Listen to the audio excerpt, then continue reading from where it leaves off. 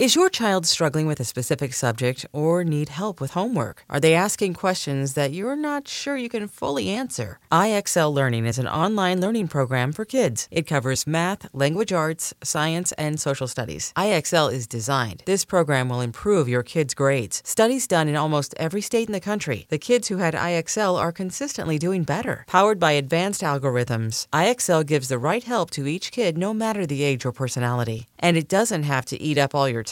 One subscription gets you everything for all the kids in your home, pre-K to 12th grade. So don't miss out. 1 in 4 students in the U.S. are learning with IXL. IXL is used in 95 of the top 100 school districts in the U.S. Make an impact on your child's learning. Get IXL now. And listeners can get an exclusive 20% off IXL membership when they sign up today at IXL.com/audio. Visit IXL.com/audio to get the most effective learning program out there at the best price. Welcome to Curious with Josh Peck. Start the show. Welcome back to the Curious Podcast. My name is Josh Peck, and I'm your host, and your name is Listener, and that's what you do. You listen. Not a long intro today. Fuck that. I don't feel good. Your boy is a little under the weather. That's right. I'm fallible. Damn it. I am an imperfect human who can, you know what? I can catch a bug or 3. And that's my truth. And I'm not going to hide it anymore because I want to get real intimate with you guys. And not Harvey Weinstein intimate. I want to get emotionally intimate. I want you guys to know the real me. And the real me is feeling a little gassy and a little indigestion and a lot of nausea. But weirdly, not feeling much insecurity at the moment because I've obviously just overshared. Anyway, the Academy Awards were announced today, the nominations. Wonderful films, lots of art. Art contests, gotta love them because it's obviously based completely, it's totally objective. And it's just like an easy point system to decide what piece of art is better than the other. Obviously. Come on. This is clear. It's a photo finish. You know what I mean? But one, notable movie performance that was completely left out, which just ruffled my feathers and stuck in my craw, was Adam Sandler in Uncut Gems. Let me tell you guys something, and I just have to share this. First of all, Sandman, Adam Sandler, what a fucking performance you gave. And listen, if me bloviating about your prowess as not only an actor but an artist makes you compelled to come on my podcast, so be it. But it's not about that. Not for me. Not for me. I'm into it because I just want to look another artist in the face, audio style, and I want to say you fucking killed it, my friend. Knocked it out of the park. One of his best performances, without a doubt. Uncut Gems, Safdie Brothers. Holy shit, guys. What? How did you do that? I work a little bit in show business, so I do know what it takes to put together a film, and from its inception to its final delivery, it's fucking lightning in a bottle when it really works. I mean, I always make this joke. Nobody on, well, maybe not nobody, but most movies that anyone makes, everyone, is looking around at each other during filming going, I think we got something really, really special. I think this is going to be it. See you guys at Sundance. See you guys on the big stage. I think very rarely does anyone go into it going like, this is a clunker. This is hot trash. Man, this is going to pay for 2 years of my kid's private school, and that is the only good it's going to do me because it's going to be an artistic brush fire, goddammit. But anyway, even, the movies with the best intentions, sometimes with a lot of money and resource behind it, don't quite connect. But this movie was excellent. Uncut Gems, unbelievable. Safdie Brothers, you want to be on the podcast, you have an open invitation. I'll come to you, assuming you're, within the Los Angeles area. Even New York. Listen, I travel with this podcast. I make the rounds. I don't know why I talk like this sometimes. I think it kind of amuses me and sort of turns me off. So with that being said, on today's show, Laura Wasser, sort of I don't want to call her the divorce attorney to the stars, but she's brilliant.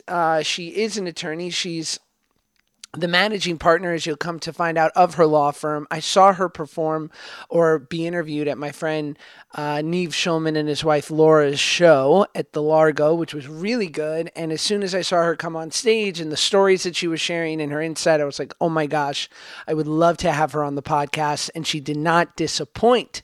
She has a website called itsovereasy.com, which you will come to find out exactly what kind of website that is. Spoiler alert, it's how to get divorced in a jiffy. But I don't know. She was just a wealth of information. She's incredibly smart, and I picked her brain. And yeah, and don't get any fucking ideas, guys, because I am happily married. Okay, we are going strong, 2+ years. But listen, I do this for you guys. You know what I mean? I do it for you. So you're welcome. Anyway, enjoy Laura Wasser.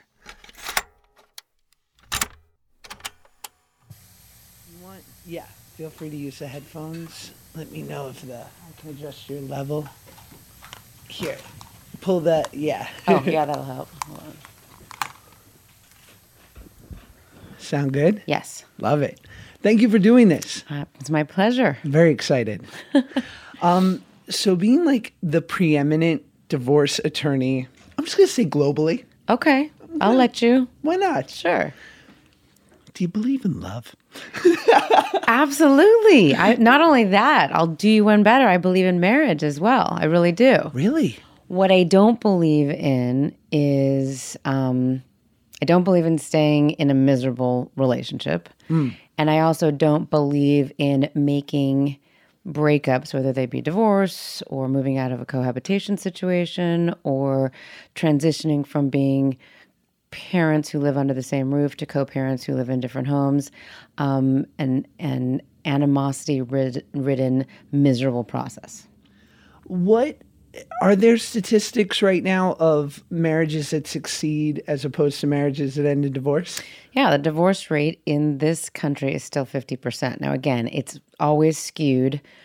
It is my understanding that fewer people are getting married. And so we can't necessarily track the people that are in long-term relationships and then break up, or are parents of children that never got married like I was. So it's hard to say. Like I said, I'm hearing that the divorce rate is dropping, but I've not actually seen those statistics. I've read a lot of articles about it, and I'm waiting to see how that actually pans out. I will tell you, as a divorce practitioner, I am not seeing any lag whatsoever in Southern California. And again, that's on high-end cases that we represent at our firm, and also self-represented litigants when I'm downtown in Los Angeles and on my website, It's Over Easy. People are still getting divorced in droves. So, plenty of work. Yes. Oh my God, this is so multi-tiered because, I'm newly married. Congratulations. Thank you for You're not 2 wearing years. a ring. Am I not supposed to say that? Please, you can out me. Gorgeous ring. Thank you.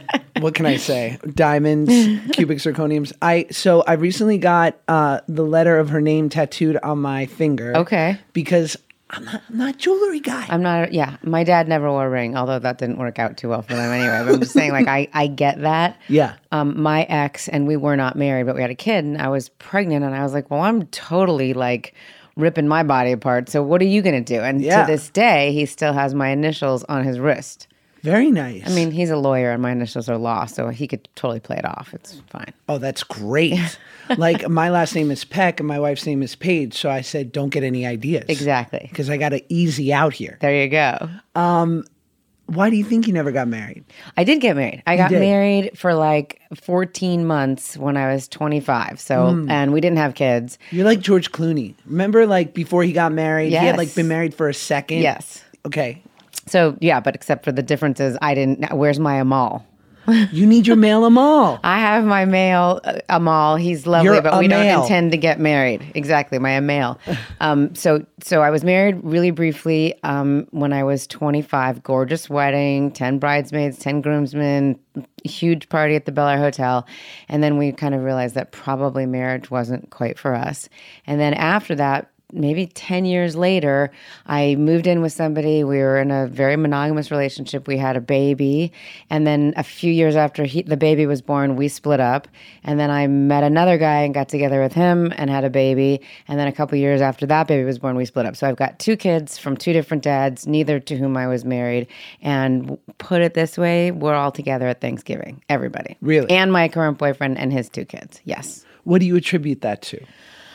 I think part of it has to do with the way that my parents split up and how amicable and child-centered they were. And I think a lot of it has to do with what I do for a living and what my kind of life mission has become, which is to change the face of divorce, to make it so that, people have been getting divorced for a long time. And what's really astonishing to me is that there's been so little change in the way we approach it.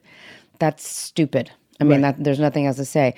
Breakups are hard. They are sad. It is heartbreaking. It's difficult. But it doesn't have to be as acrimonious as so many people make it. And it certainly doesn't have to be as expensive. Yes. And so if we can do it in a way that keeps our finances intact and our psyche intact, and yes, it's sad. You should be seeing somebody, a mental health practitioner, or if you can't afford that, group support at your church or your temple or your local college, whatever it is, having those conversations, but not necessarily with an attorney. Most divorces in this country are not that complicated.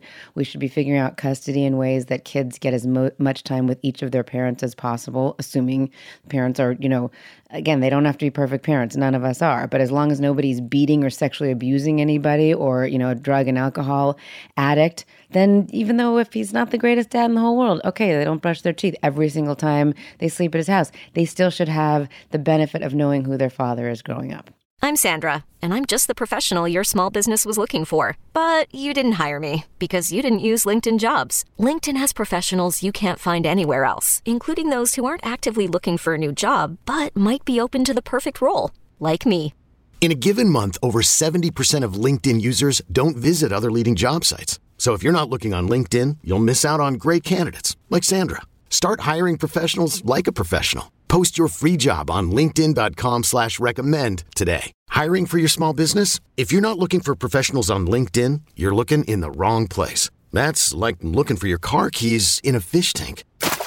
LinkedIn helps you hire professionals you can't find anywhere else, even those who aren't actively searching for a new job but might be open to the perfect role. In a given month, over 70% of LinkedIn users don't even visit other leading job sites. So start looking in the right place. With LinkedIn, you can hire professionals like a professional. Post your free job on linkedin.com/recommend today.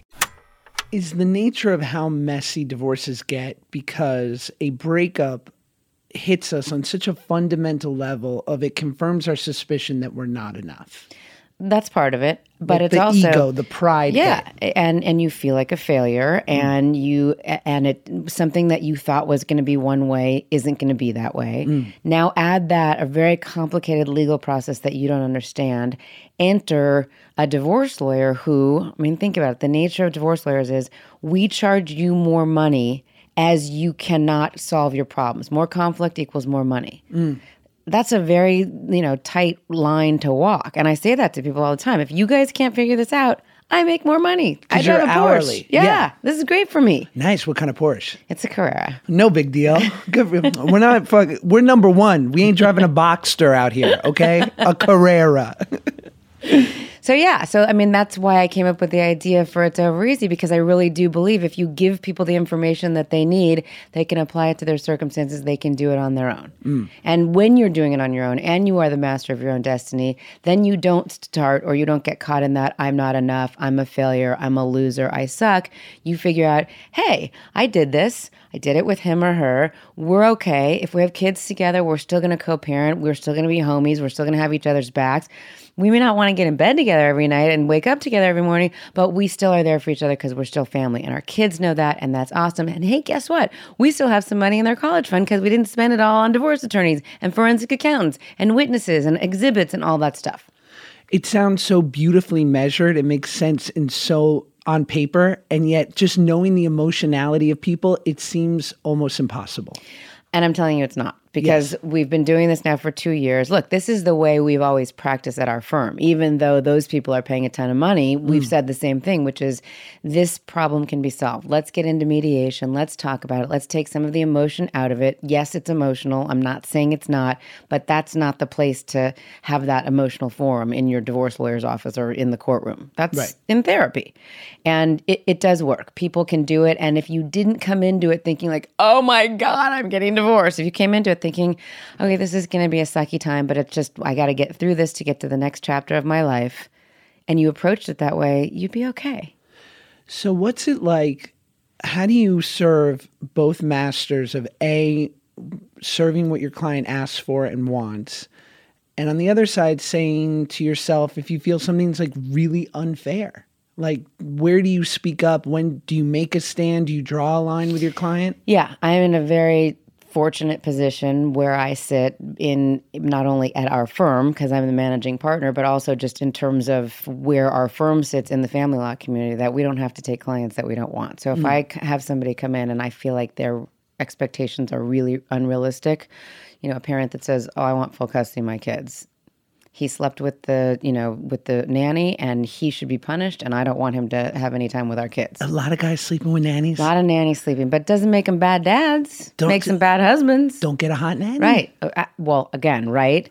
But they're sleeping with the pigs too. So, but that to me is an unrealistic expectation. And if I say, like, I got to be real honest with you, I'm not going to blow sunshine up your ass. Your husband, although you may not like him very much right now, is going to have a significant amount of time with your kids, whether that's 50-50 or, they're going to be able to see their dad. And they say, well, you better make sure that doesn't happen. I say, yes, actually, I'm not going to make sure of anything because I will not be representing you. You should go elsewhere. Or somebody comes in and says, I'm not going to pay spousal support. I don't believe in it. I don't think it's right. I'm like, dude, you got married in California. You're paying spousal support. Right. Plenty of women come in and say, well, I'm not paying spousal support. I'm the woman. Totally. Not true. I mean, law's gender blind, unfortunately. You're paying spousal support if you were the breadwinner. Well, it is sort of like and I find it so terribly annoying where now in this day and age of the Me Too's, you'll hear these douchey men being like, well, what about, my rights? But to your point, like we are seeing that where it is going both ways, especially now, right? Absolutely. Yeah. 100%. I have had more than a couple of women come into me in the last 5 or 6 years and say, okay, this is what I want to do, and and I'm going to keep the house, I'm going to have the kids, my nanny's going to do this. They basically just want them to disappear. And I get that, but I say, if the genders were reversed, you would be writing a check every month, and probably he'd have more custodial time than you because he works less, and you'd give him half of everything you made, including your retirement and your pension. And she's like, no way. That is so unfair. And I'm like, well, it's been unfair for many, many years to the guys. Right. Don't marry him if you think they're going to be a deadbeat. Welcome. Yeah. My buddy always says this about his relationship, and he says the state of California only looks at a marriage as a business, that you've started a business with another person. And he goes, which is why you should get in couples therapy immediately. He's like, because couples therapy is like a board meeting for your business. I think that's really true. It's really smart. And I also I tell people all the time, get into couples therapy when things are going well, not just running in for like crisis control.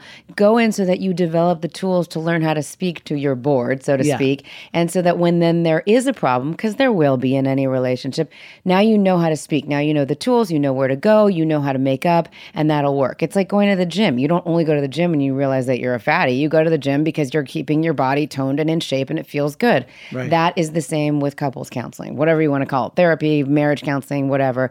Do it while things are good. You need the maintenance. You need the maintenance. And you do need to look at your marriage. I know it sounds very unromantic, but there is a part of your marriage that is a business or a transaction or a deal. Everybody knows it. Nobody wants to admit it. But once we can admit it, it makes a lot more sense. My job in this marriage is I'm going to be the person that, makes all of the kids' lunches. Your job is you take out the garbage or vice versa, whatever. That's your job. That's what we're going to do here. And if that shifts because you never are home in time to take the garbage out for when they come on Thursday mornings, we got to fix it. We got to fix it so that I'm not taking the garbage out and making lunches for the kids. We got to shift. Right. Do you think that, has there ever been a moment where people have come in looking for a divorce and you look at them and go, I think you guys got a chance. Totally. You guys can make it. Totally. The more passion there is, I mean, when somebody comes in and they're just completely like, there's no anger, passion, whatever, I'm like, okay, this is probably done. But a lot of times I have had people get back together. And are you stoked? I'm happy for them if they're happy. Sometimes I'll be like, they'll be back. I mean, you never know. You really never know. And one thing that I've learned in doing this for 25 years is you really don't ever know what happens behind closed doors. And also, you can't judge. I mean, everybody has their stuff, and I've seen it all. Do they ever ask for a refund if they get back together? Well, no, because our retainers are refundable, so they get a refund if they get back together. I Oh, mean, really? Not if they've spent the money on the fees, but they give us a retainer and we bill them against the retainer. So yes, they don't get their money back if, like, I've had some clients that have worked all the way through the divorce and then they get back together. That money's not coming back. Yeah, fair. So for you, where you grew up in LA? Yeah, I went to Beverly Hills High School. Wow. Yeah. So that's a very specific. So what kind of relationships were you surrounded by growing up? I mean, obviously you said your parents had a really amicable separation, but did you have models of really successful relationships or not so much? Well, my parents didn't split up until I was a teenager, so their relationship was pretty successful. There was always a lot of respect and civility there, even when they did split. By the time they split up, I was already, I think, a junior in high school. So juniors in high school, they don't want to have anything to do with their parents anyway. I didn't care if they were together or apart. But so it wasn't super traumatic. It wasn't super traumatic. And, a lot of the kids I went to school with, parents got divorced. I mean, it was Beverly Hills in the 80s. It was mostly entertainment industry people, not so many in front of the camera people as behind the camera people. A lot of executives and a lot of agents and business managers and entertainment attorneys and stuff like that. There weren't, the influx of Persians really came in the later 80s. So there weren't as many when we were growing up, and the ones that were here fairly early, and they all spoke English, and we hung with them. They were lovely. Yeah. Yeah. But there's way more Persian people now in Beverly Hills High School. Also, there was a very big change in the late 70s in the tax laws in California, and specifically with regard to education. So a lot of the public schools, particularly the Beverly Hills school system, kind of went downhill after Proposition 13. So a lot of people pulled their kids out of public schools, and that's why you see so many kids living in that same area now being in private. Right. So, you're like, I don't care about that. No, I mean, I went to Beverly Hills. I went to Beverly Vista. Okay. Which was the middle school. I went to El Rodeo. I'm telling you. So it's like, and there, yeah, you're right. Like this was, my mom and I moved here from New York. Mm-hmm. And I'm 12 or 13 years old, and she's like, well, we're going to live in Beverly Hills because what the fuck? Right. Like, that's where you go. Right. And then, and that was like, the schools were great, and it was a little slice of Persian heaven. Yes. Yes. And it was great, but it was definitely a shift from what I was used to in New York. Yes. Is your child struggling with a specific subject or need help with homework? Are they asking questions that you're not sure you can fully answer? IXL Learning is an online learning program for kids. It covers math, language arts, science, and social studies. IXL is designed. This program will improve your kids' grades. Studies done in almost every state in the country. The kids who had IXL are consistently doing better. Powered by advanced algorithms, IXL gives the right help to each kid no matter the age or personality. And it doesn't have to eat up all your time. One subscription gets you everything for all the kids in your home, pre-K to 12th grade. So don't miss out. 1 in 4 students in the U.S. are learning with IXL. IXL is used in 95 of the top 100 school districts in the U.S. Make an impact on your child's learning. Get IXL now. And listeners can get an exclusive 20% off IXL membership when they sign up today at IXL.com/audio. Visit IXL.com/audio to get the most effective learning program out there at the best price. So you're growing up and you go to Berkeley? I did my undergrad 2 years at NYU and 2 years at Cal. I was a rhetoric major at Cal. And what's rhetoric? Rhetoric is kind of like... it's argument. When people say, spare me your rhetoric. So rhetoric is, it's a great major. There's not many schools in the country that have it. So we would take rhetoric of avant-garde poetry or rhetoric of art history. So you look at a painting and you're not studying brushstrokes or color blending. You're saying, what argument was the artist trying to make? What was he or she trying to say? And so, and then there was also like a lot of debate, public speaking that went into that. So it was kind of the art of the argument, I would say. And it was a great lead-in for law school, obviously. Is it, it sounds law adjacent, right? It is. It's law adjacent. It's kind of like pre-law. And do you are you knocking out some of your prereq credits in that? No. So I just got really good at arguing about shit. oh man. Oh, and how did that serve you later on in life with relationships and I was shit? already pretty good at arguing about shit because both my parents were lawyers. Yeah. So then I went into that, did well there. Most of the men that I've dated are like, please, I can't, just whatever it is, whatever you want, yes, because I can't argue with you about it. I mean, you think like I'm finding more and more, having been with my wife for 8 years, that being skilled at arguing or overly communicative is actually bad. It doesn't serve me at all. Yeah, I mean, I guess it can be frustrating, but it is important to have the conversation. So the communication is good. You may not win the argument, so to speak, but it's good to kind of, if you repress those feelings and the communication, then you will have issues. So don't stop communicating. Don't stop arguing. I will say this, being a family law attorney, a divorce attorney for all these years, my boyfriend and I barely ever argue, just because like by the time I get home, I'm just so tired of listening to people argue. We just don't. We get along. Also, I think when you get old, you argue less. It's a beautiful balance, and I find that, my best friend, when he met his wife, I find the person you decide to be with is so revealing of what you truly need. Yeah. And I remember when my best friend met his wife, I was like, I can't believe, really? Like a woman just like your mom? But wow. Did he see that? I think he just... And his mom is the best. Right. But I grew up with a typical New York Jewish mother, and I married a great waspy Irish Catholic girl from Manhattan Beach. So you did the exact opposite. Exactly. But are you finding after 8 years that there's things about your wife that actually are very similar to your mom? You're good. Yes. Okay. I am. Okay. But I also find so like what my best friend needed in his wife was someone who was similar in that respect. And what I needed in my wife, and especially the way we deal with conflict or debate, is that I'm overly communicative because my mom was a single mom, only child. All we did was talk. Right. Talk.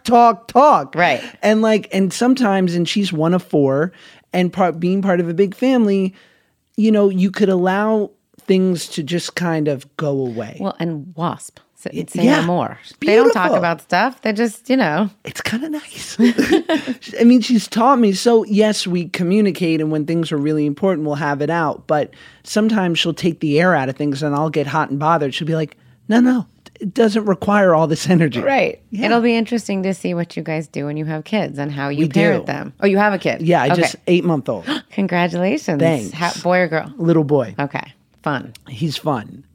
And similarly, like, she's very level-headed. Good. And we like that. Yes. And it's made him very, like, he's just a chill kid. Good. And I'm like, you're great.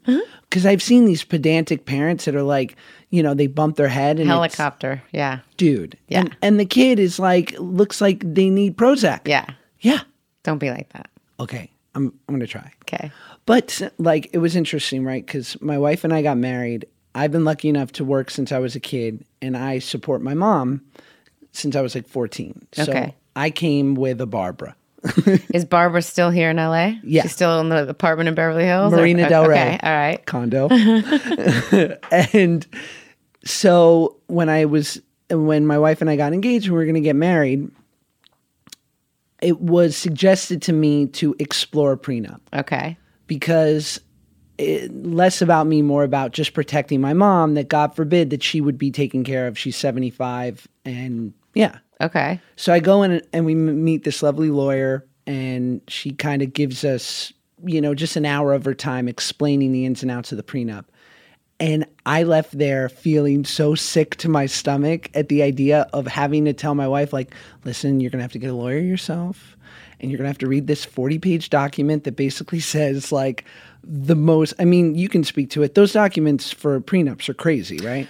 What we usually do at my office when we do prenups is we do like a term sheet. So that's like 2 pages that just addresses all the terms. There's a lot of boilerplate language. It's very interesting to me because it's to get divorced in California, and I realized this when we started the website, you can do that on your own, okay? But to get married with a prenup, you must have 2 attorneys. Yes. And again, that's so that everybody knows what they're getting into. So many people that get married all over the country don't know that they're entering into a contract. You've got a contract for your florist and your caterer caterer and your venue and everything. But the biggest contract you're entering into is your marriage contract, and people don't even know what the terms are, which is why, as I was saying earlier, some of these women come in and go, well, I'm not paying spousal support. Yeah, you are. Right. So I think it's really important, even if you don't have a prenup, and you'll tell me what ended up happening after you had this sick feeling in your stomach and all that, that you at least understand what the law is where you're getting married, and that both of you have an understanding of what the terms of your contract are, and if you want to opt out of it. Right. If you were, 45 and you'd been working all this time and you had millions of dollars and you made $1 million a movie or 20 million a movie, and you got married to somebody who was, in her 20s, wouldn't you be like, I don't know that I want to share my 2020 movie, my $20 million with you if we split up? Yes. Because you worked a long time to be that person. And for you, starting as a kid, you worked a long time to be that person. So maybe you don't want to share the spoils of that if something were to happen. But the money you make up until you get married is separate. Separate. But the reputation that you have, obviously you get paid more than a guy the same age as you that's doing his first gig. Sure. Because you've been in the business for years. Sure. So you've worked a long time to become who you are and ask for whatever quote your agent's asking for you. There's something to be said about that. And again, the older you get and the more you've been through, the more you feel that way. Yeah. I didn't do the prenup. I had a feeling about that. She can have it all. Right. I'll give her your number if it doesn't work out. Okay. It's all good. Yeah, but to your point, I didn't have such insane assets that I had accrued where it was necessary. My mom, to your point, was safe because anything that I'd made before would be taken care of. And now with the kid and it makes me sick at the idea of, God forbid it didn't work out, that she wouldn't be completely taken care of. And what I often have is people that come in that have had prenuptial agreements and they say, I'm just going to use this as my baseline. I want to go above and beyond. I want to make sure he or she is taken care of. You can't put anything about child custody or support in a prenup. So you're always going to be doing whatever the law requires at that time about those issues. So, like I said, it's a baseline. And for me, more important than anything is that people are having the conversations prior to getting married and they understand what the deal is. Yes. What state would you not want to get divorced in? Well, I wouldn't want to get divorced in California because I make a lot of money. But if I was, for example, Texas does not have big support for the non-breadwinning spouse. Very small. Even Seattle, Washington. I had a case a couple of years ago where the parties originally split up in Washington State. And the child support there for a guy that was making literally, 10, 15 million a year was for 2 kids at the time, a combined $3,100, okay? And then they moved to California. So since there was a change of jurisdiction and everybody had moved, even though they were divorced, 1 kid had aged out, so they only had 1 kid left. We ran the guideline support numbers based on this guy's $10 million income, and it was $65,000 a month. So that's the difference in what guideline even just child support can be. Wow. That's why you have so many baby mamas living here in California. That's a big difference. Yes, it is. That's a nice lifestyle, $65,000 a month. Yeah. And right? Again, then the attorney comes in and says, that's way beyond the child's reasonable needs. Let's figure out, now you back into what the kid actually needs. Right. But again, what he or she needs is going to be based upon what his or her wealthier parent has. So need is very subjective because if my ex is, driving a Bentley and flying private and has a 5,000 square foot house with a pool, then my need for my kid is maybe not a Bentley, but it's going to be a nice safe car with good insurance. He should have a pool at my house as well, don't you think? Maybe not fly private, but at least first class, so that then kids aren't going, God, my lifestyle is so different when I'm at mom's. It sucks. I'm in a 1-bedroom apartment, in Van Nuys. I want to be with dad more. Maybe the kid could benefit from flying Southwest once or twice. Believe me, I've seen a lot of those kids too in my practice. Right? Yes. So obviously you have this, and it's, public knowledge, you have this track record of working with these really high profile people and, huge actors and whatnot. What do you think, why you? Why have they, obviously you've got this track record now, but I know for me, I've dealt with some famous people before, and they require special handling. So what do you attribute that to, that you've been so successful working with these high profile people? I don't know. I think I'm lucky. I've had really good referral sources. So you represent one high profile person and then he or she says, oh, Laura was really good. She made it less expensive. She made it less taxing emotionally. I think our firm has always really taken pride in the fact that we will not speak about our clients publicly. So that's part of it. And then I think another part of it is we really don't blow sunshine up their asses. We don't tell them that we can achieve things we can't. We're very realistic and very honest with them. And we also try to settle most of our cases. Are you ever starstruck? I mean, there have been a few times when I've been starstruck, but I don't know if it's been with people that have come into the office. It's weird. When you represent somebody, you really take on a different role. Yeah. I mean, there's definitely been times that I've been out and I've seen people and been like, oh my God, that was such a good sighting. Remember, I've lived here my whole life. So it's not like most of the time I'll see somebody. Now at my kids' school, there's like some famous actors that are parents there. And I'll like see them and be like, hey, oh, I don't know you. Or like, did you go to Camp Hez Kramer? And they're like, no, I'm on a network TV show. And I'm like, oh God, I'm so Kevin Hart. Right? Exactly. Right. So yeah, I mean, starstruck. I mean, years ago, I met Stevie Wonder and he's become actually like a dear friend. But when I first met him, I was like, holy fuck, I'm representing Stevie Wonder. And he's the most... And he so kind of deserves and exudes that complete... I mean, he's just an icon and that's how he is and who he is. And so even still now... As I said, he's a good friend, like calls me all the time and everything. I'm still like, it's Steve. I can't believe it. Oh, yeah. I don't think I could ever get comfortable being friends with Stevie Wonder. He's awesome. Does it ever get annoying? Like, because I find that high profile people also want special treatment.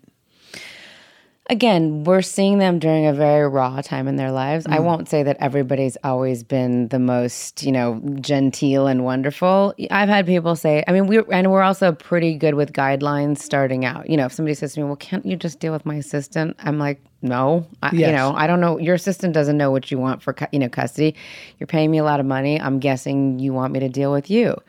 Yeah, there needs to be some special handling, but most of the time it has to do with things like media and stuff like that. It's not necessarily their fault. Are there douchebags? Yeah, there's douchebags all the time. There are. There are douchebag bankers, just like there's douchebag NFL players or actors. So that's true. just a matter of character. What I will say is that a lot of high profile people, whether it's wealth or, celebrity, are used to being told yes. They have surrounded themselves with people that say yes because they can. And I can't be that person because I'm actually an officer of the court. I have to say no if I know that is what the law is going to say. So I may be the one person that says no. Sometimes they don't like that and they end up not wanting to work with me.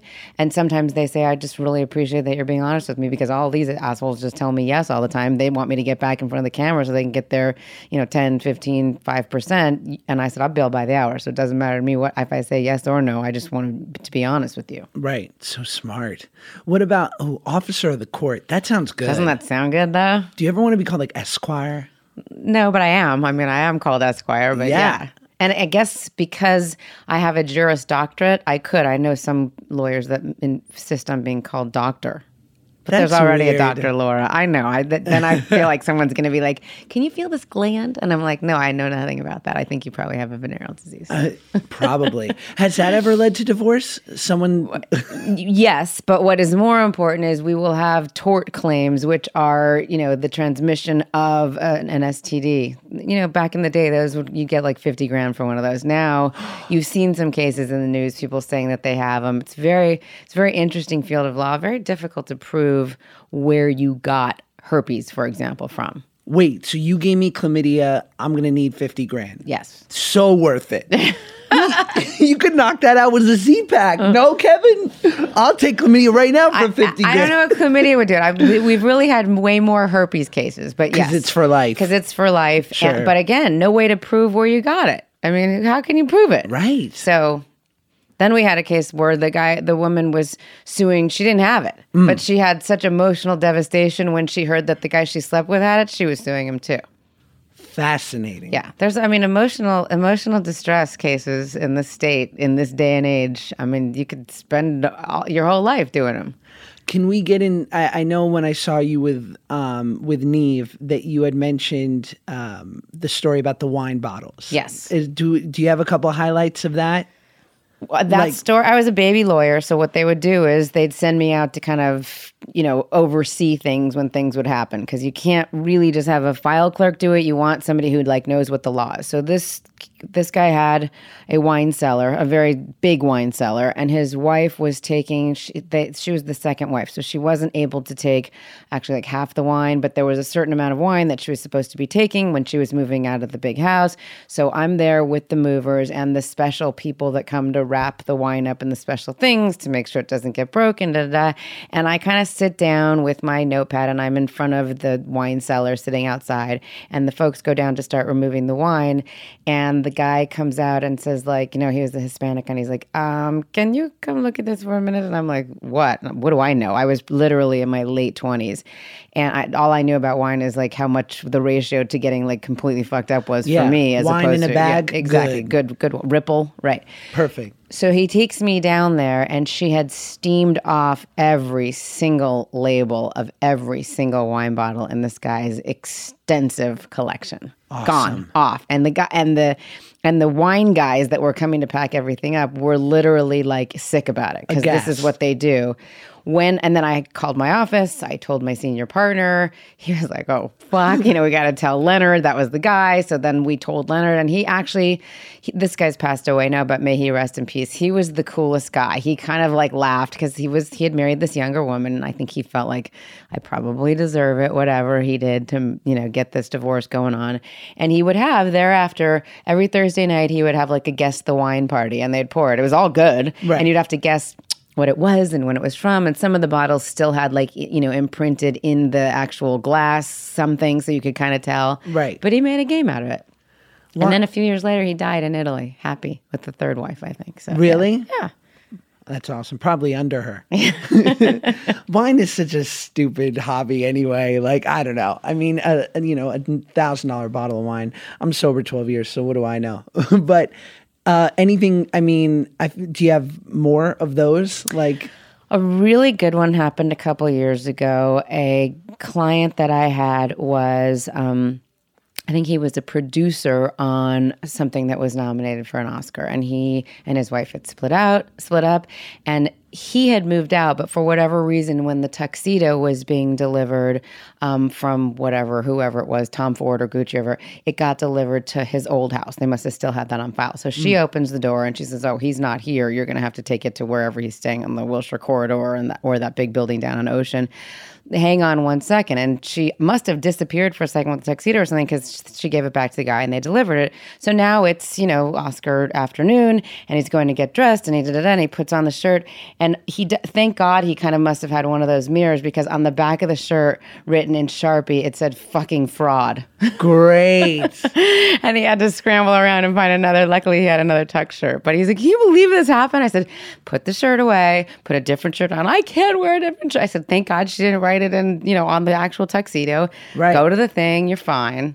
Yeah. That's amazing. Yeah. How much of that are you doing as far as talking people off the ledge? A lot. A lot. I mean, generally he probably would have called somebody else, but I knew all of the intimate details of what had gone on in his divorce. So he called me. I mean, I take a lot of calls on the weekend. A lot of it is not real legal expertise. There's nothing that could have been done. It's just storytelling and dealing with things and whatever. And sometimes people just need someone to talk to. And will you tell me, what are the steps when you file for divorce, and you say that most of your cases hopefully end in some sort of settlement, but is it does it go to mediation and then eventually you're seen by a judge? No. What we will usually do is, the first thing that needs to happen is you need to get a lot of financial information, okay? Most of the time they kind of know what they want to do with the kids, or they can work that out, but financial information to figure out basically what they have, what they owe, because there's a lot of debt involved, mortgages or credit cards or whatever, what they make, income, and then what they spend, so lifestyle. Those are kind of the four corners. Once you have that information, whether it's their business manager, forensic accountant going through it, and in this town, people really have big and small years. It's not just your normal guy that's making the same amount every year. There could be someone that made a lot of money in 2018 and is not going to make anything in 2019. If they're musicians and they're recording an album, the years that they're recording are not nearly what the years that they tour in. So you get all that information, and if you need to do an average of income or whatever, and then you kind of come up with what could be a reasonable proposal on all things: custody, support, division of the assets. Those are the main three.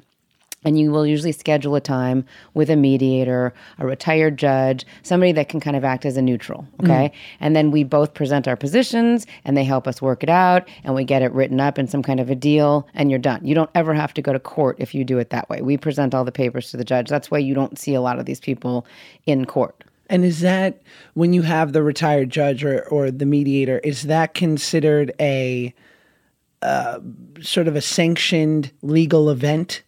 Or is it just casual? It's called a voluntary settlement conference. Now, sometimes judges sitting on the bench downtown will order you to have a settlement conference, and that would be a mandatory settlement conference. But Before again, it goes to them. Right. But it still happens usually in an office or a conference room or wherever. And everything that happens during those discussions is completely privileged, meaning you can't, if it blows up, you can't go to court and say, well, on September 17th, Joss said that he would be happy give me the house in Malibu. And now he's saying that you can't say that. Everything's secret. So then what happens? What if that doesn't go well? If it doesn't go well, then you either keep trying or you go to court. Again, one of the reasons that I've done well in this field is not because I'm so smart. It's because I'm a problem solver. So, if the house in Malibu is, if it's a $5 million house, are there $5 million houses in Malibu anymore? If it's a $10 million house. Apartments. And it's got a $5 million mortgage on it, as long as everyone understands that the equity in the house is only about $5 million. So either one of them is going to get it and get another 2.5, to the other person, or you're going to sell it and you're each going to get 2.5. That's the equity. You're going to pay the bank back. That's how it works. I mean, like I said, it's not rocket science. Right. And then... So if you really can't work it out and you keep going, then you set a trial date. And then sometime in 2022, you get in front of a judge and you try the issues that you couldn't resolve. And the judge makes a determination. And now you've spent that 2.5 that you had in equity in the Malibu house on the lawyers. And more. Right? Right. Porsches don't buy themselves. You want to hear a crazy story I have? Please. This is fucked up. I love this. So there's this guy I used to box with, hedge fund guy in his 40s, married, divorced. They have a kid. He's paying a healthy amount monthly to her. And maybe you can speak to this because I don't know the exact details. Obviously paying child support and alimony. She meets someone else. Starts dating him. He's well off. Gets remarried. So I guess the assumption is at that point that he can stop paying alimony. Correct. Because she's remarried. Usually spousal or supporter alimony will last until death or remarriage. Got it. So remarriage is the cutoff. Well, he stops paying the child support, or I'm sorry, the spousal support, keeps paying the child support. Couple months goes by, he gets a summons for back payment that he hasn't paid for like over 6 months. He goes, what do you mean? I was at your wedding. Right. She goes, oh no, this was not a wedding. It was a promise of loyalty. It was a promise ceremony. It happens all the time. I mean, people don't have those ceremonies, but they move in. And now, how about this? You have a house. Your wife cheats on you with the tennis instructor. You split up. She gets the house. The tennis instructor moves into the house. She's getting a support check every month for spousal. She's getting a support check every month for child. The guy she cheated on you with is living in your house, but they're not married because she wants to keep getting her check. Oh my... That'd be bad. That would be bad. That's when you'd be like, why didn't you tell me to get that prenup, Wasser? You came in in 2019. Oh my God. I just cut to me crying outside the house. And probably at this point, I'm driving like a Buick and just in my car. Oh God, that sounds terrible. Yeah. But you know what? I don't know. I feel like everyone's paying some sort of karmic debt inevitably. Like when that bad shit happens, I'm like, you probably screwed over some people in your day too. Perhaps, yes. But yeah, I mean, that's fascinating that people will just, because why get married if you're getting like a healthy sum from somebody else? Right. He shouldn't have just assumed that was over, but I can understand why he would. He was at the wedding. Yeah. Yeah, or what he thought. Okay, so you talked about this with Neve, but so what are the chief things that break people up? I think more than anything, it's a failure to kind of evolve and grow together, a failure to communicate. You know, we, especially as we start getting older and having kids, and you got 2 kids, 3 kids, whatever it is, you're making sure everybody is doing their homework and you're going to back to school night, you're doing all these things, and sometimes you don't really have time to connect with each other. So I always say to people, it's very important to continue communicating, continue connecting, carving out time for date night, carving out time for sex. I see tons of people that come into my office and I say, just curiosity, when was the last time you had sex with your spouse? Oh, it was like 4 years ago. That's not good. That's not good. You have to make time because that's an important connection that you have with your spouse. Well, and I find too, like sex is a reflection of how everything else is doing in the relationship, right? To a certain extent. I mean, look, everybody has their own situation. There could be somebody listening right now going, Laura Wasser doesn't know what the fuck she's talking about. I haven't had sex with my spouse in 3 years. We're happy. We love each other. It's fine. God bless.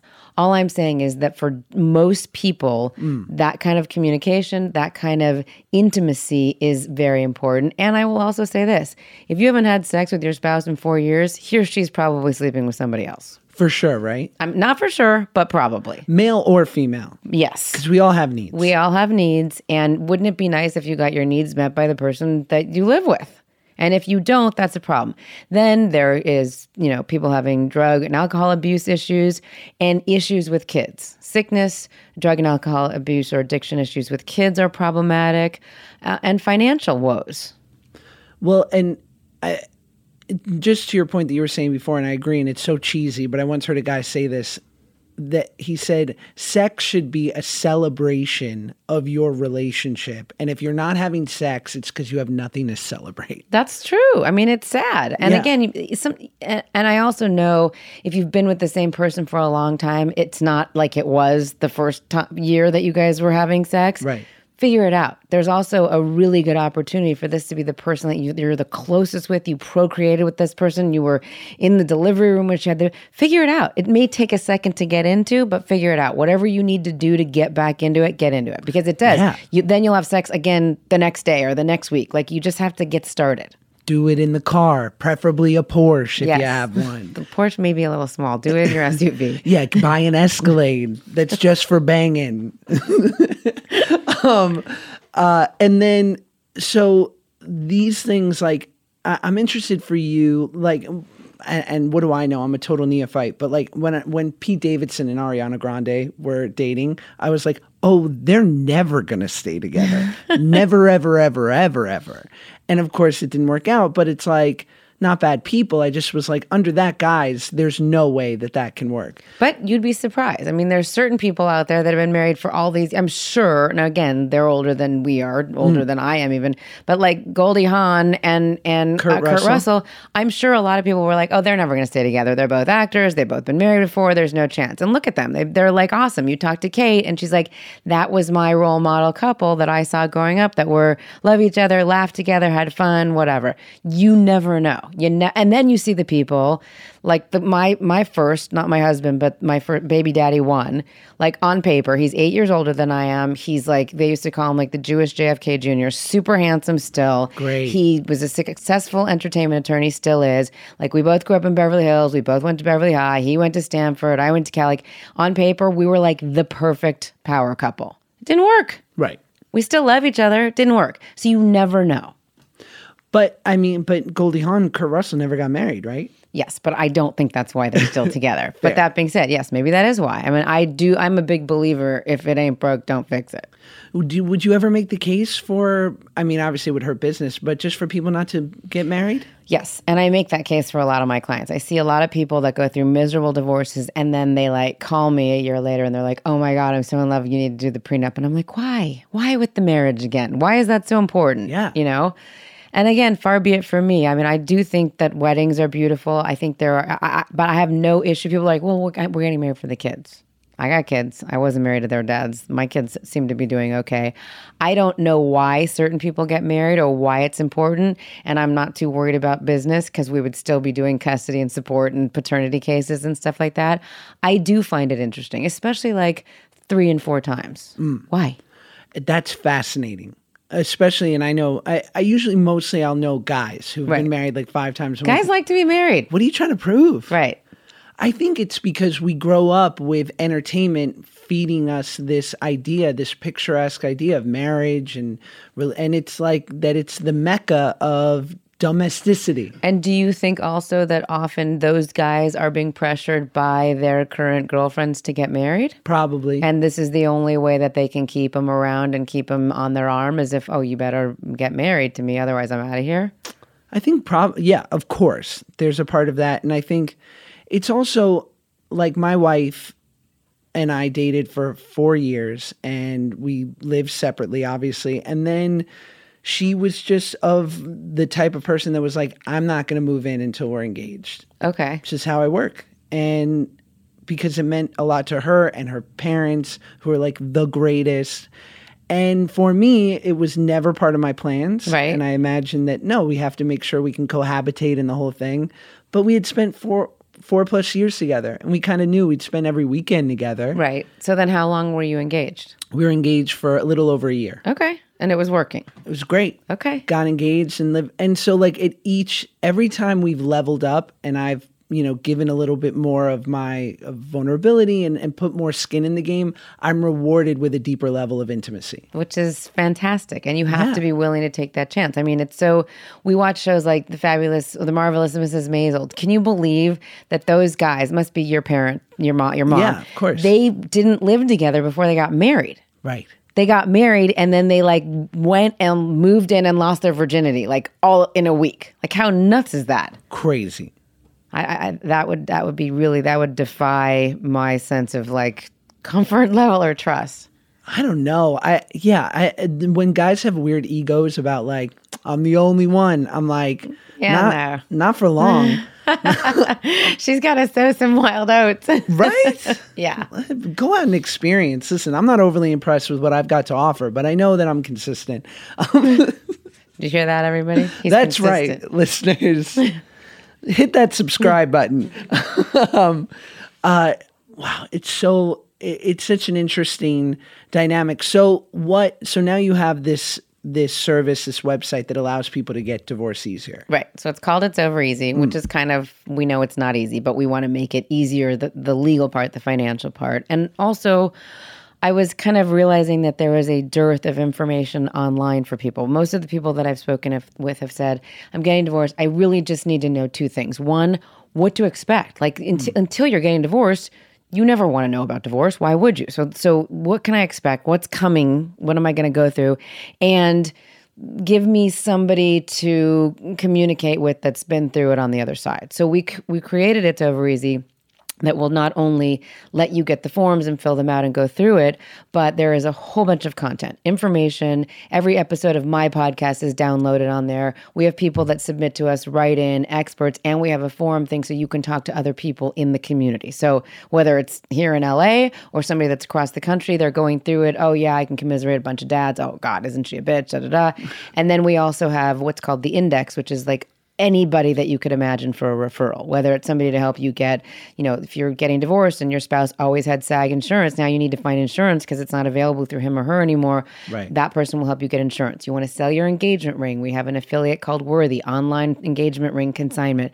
If you want to get in shape again, we have dietitians, we have sports clubs, spray tan for dating apps, in anything that you can imagine you'd need, movers, they're on there. So it is one place to go.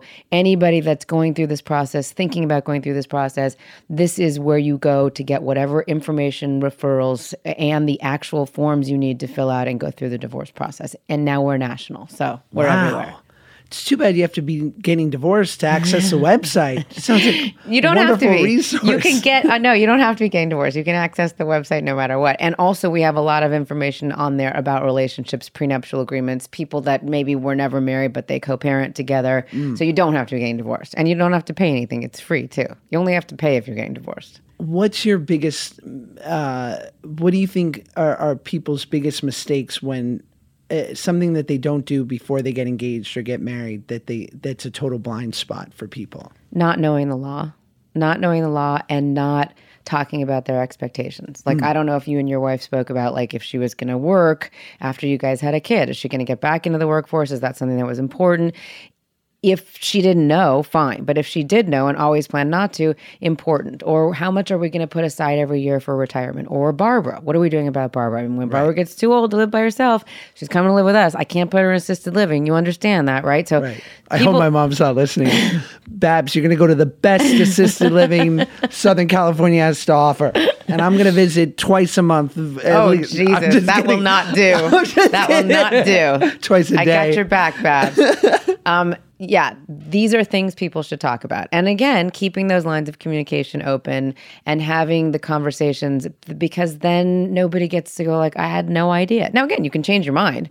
I know plenty of people who said, I'm totally going back to work after I have kids. And then they have kids and they go, there's no way I could possibly go back to work. Fine. Now we have to readjust what our decisions are, how much we're going to put aside. Hey, if you're not going back to work, your mom's not coming to live with us because, we won't have enough money. Have those conversations, keep it up. That's, I think, the biggest blind spot that people really don't realize, A, what the law is, and B, what the deal is. Do you ever go to your clients' new weddings? Yes. Always a good time, right? I can pass out cards. It is always a good time. Never. It is always a good time. And, I don't often become friends with my clients, but because, there's a kind of a small pool in Southern California, there's people that I'll know from other things, or my boyfriend might be friends with some of them. So yes, I will be there. And I love weddings. It's fun. It's love. It's a celebration. What was it? A celebration of a promise to loyalty or whatever that is. Yeah. So it's nice and it's a good party and you get to get dressed up and it's a lot of fun. I think they're great. What I think is sometimes people put too much emphasis on the party and the romance and what it looks like and not on what you're actually doing on that day. And that's why I think if you're not getting a prenup, you should at least be having conversations that would coincide with a prenup so that the serious part is also being addressed. You know what I can't stand at weddings? What? When people write their own vows. Enough of this. Right. Say it in privacy. We don't need to hear your vows. If I have to hear another fucking millennial say, you're my best friend, you're my lover, I'm just like, we get it. Enough. Can we get to the hors d'oeuvres? We're starving. It's enough. Okay, last question. It's what I ask everyone on the podcast. What are your one or two Laura Wasser commandments, truths that you have discovered that you would want to impress upon someone else? I'd say they are, 1, don't judge. You never know what's going on. Don't judge. And 2, be nice. Be kind. That's the most important thing, I think. You can be witty and you can be funny and you can be great looking and smart. But what I say to my kids and what I say to my clients is be kind. It will come back. It will make you feel good too. And that's what we all need right now in this world is a little bit of kindness. So go spread it. Love it. Thank you. Thanks. This is great. Thank you. That was it. That was Laura. Come on. Who's doing it like me? Dax Shepard? I think not. Fine. Dax is killing it. I just have a bit of a resentment. I don't. I wish I was more resentful. I'm just utterly in awe and just a big fan. Big fan, Dax. Feel free to come on the pod, but why would you, right? You're doing fine. You don't need me. Anyway, guys, have a great rest of your day. Love you. Have a good week. Talk to you soon. Thanks for listening. I don't know how to end this except to say bye.